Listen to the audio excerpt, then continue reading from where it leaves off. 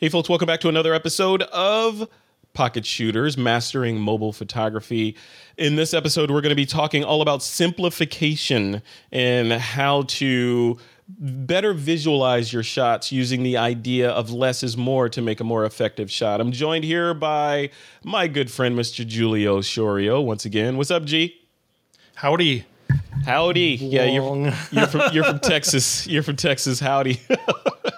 You're not originally from Texas, are you? No, I'm originally from New York, but I grew up in Phoenix, and in Phoenix you hear howdy, and I always felt like howdy is a really friendly way. But here it just kind of fits. But people in Austin are like, you're not from here though. You're not original Austin. I'm like, no, I grew up in the West though. Howdy, Yeah. Howdy, partner. All right. Well, cool. Well, howdy is a simple way of saying hello, and we're going to be talking about simplification on this podcast. That's right. That's right. So let's talk about that. And before we, at the end, I'm going to talk a little bit about how we're tackling this in the TWIP school, but let's just dive into it. So simplification. A lot of times when people are taking photos, whether it be with their mobile devices or another camera, they tend to think, okay, I have to get all of it in here. A good photo is this entire scene. There's my kid playing with blocks, so I have to show the entire room with the kid in the room, when in a lot of cases, the reverse is true. You want to get in closer, less is more, and you want to have a singular point of interest within that particular photo. So, G, take us through that a little bit from your perspective. Yeah, the thing is with photographers, because it's an art and there's also a technical aspect of it, a science, we all have a tendency to overthink things. And I'm guilty as to this as anyone else. And we're like, well, do I use this lens or this lens? Do I use this filter, that filter? JPEG, RAW, am I going to do like that? And it's like, before you know it, like, you're not done anything. All you've done is think about it. So if you can simplify, and you miss the shot, right? So if you can simplify things, then you're so much more close to making it happen. Then basically take action. I mean, one of the things I do to simplify is I leave my camera on auto, which for the majority of the time, which works great with a smartphone. The other thing is I'll use available light unless I need to have some sort of augmented light, and of course, unless the augmented light is going to add to the concept of the shot. And I kind of go from there. I just keep it simple. Is adding another element going to be a creative barrier, or is it going to help you achieve what you need? Start there. And if it's a creative barrier, then bypass right away. Yeah, then get it out of there. Yeah, absolutely. Yeah, that's I think one of the easiest ways to help people get better at their photography is to tell them to get in a little bit closer. And getting in a little bit closer means simplification. So when you're taking a photo of someone, typically we stand at 6 to 12 feet away. We take the photo.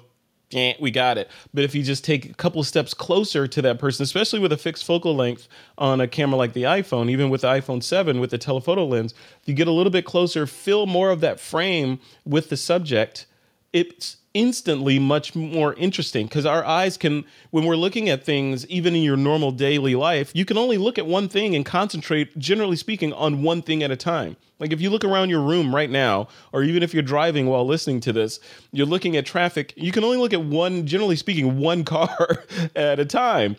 You can focus on one thing at a time. If we translate that to our photos and mimic that, so if I'm taking a picture of this vitamin water bottle, I put it right there.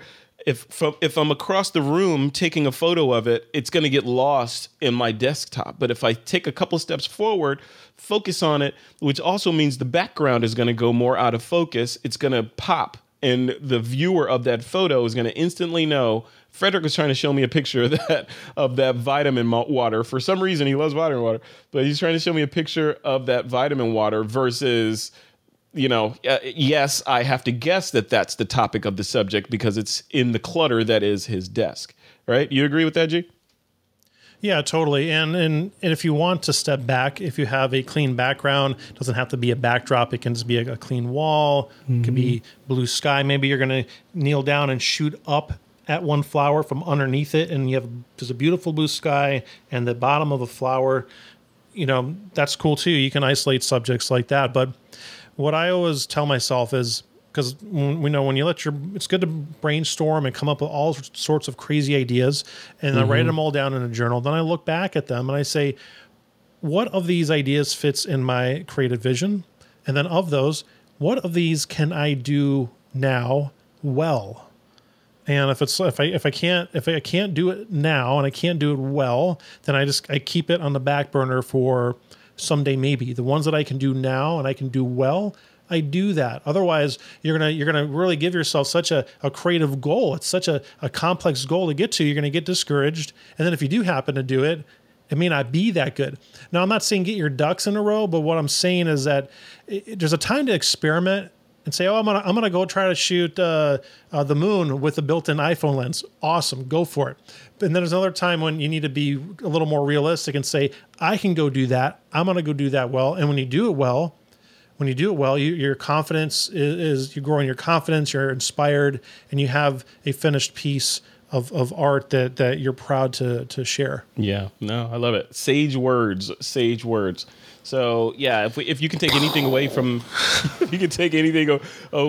this particular episode, it is less is more, a simplification.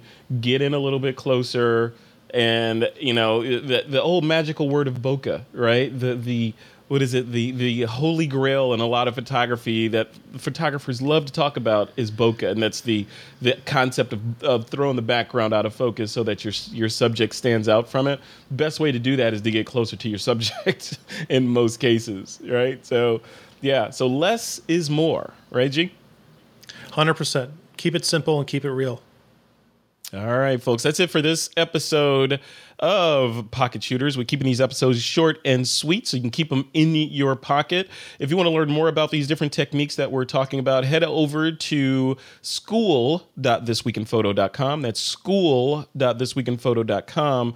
And there, as it would happen, will be a Pocket Shooters course there. If it's not there when you go immediately, because these episodes that you're listening to and watching now may come out before the Pocket Shooters course is available. But if it's not there, it will be there shortly. And in the meantime, check out the other courses that are on the school. And with that, G, we're going to end this episode, and we'll see them in the next one. All right? Peace.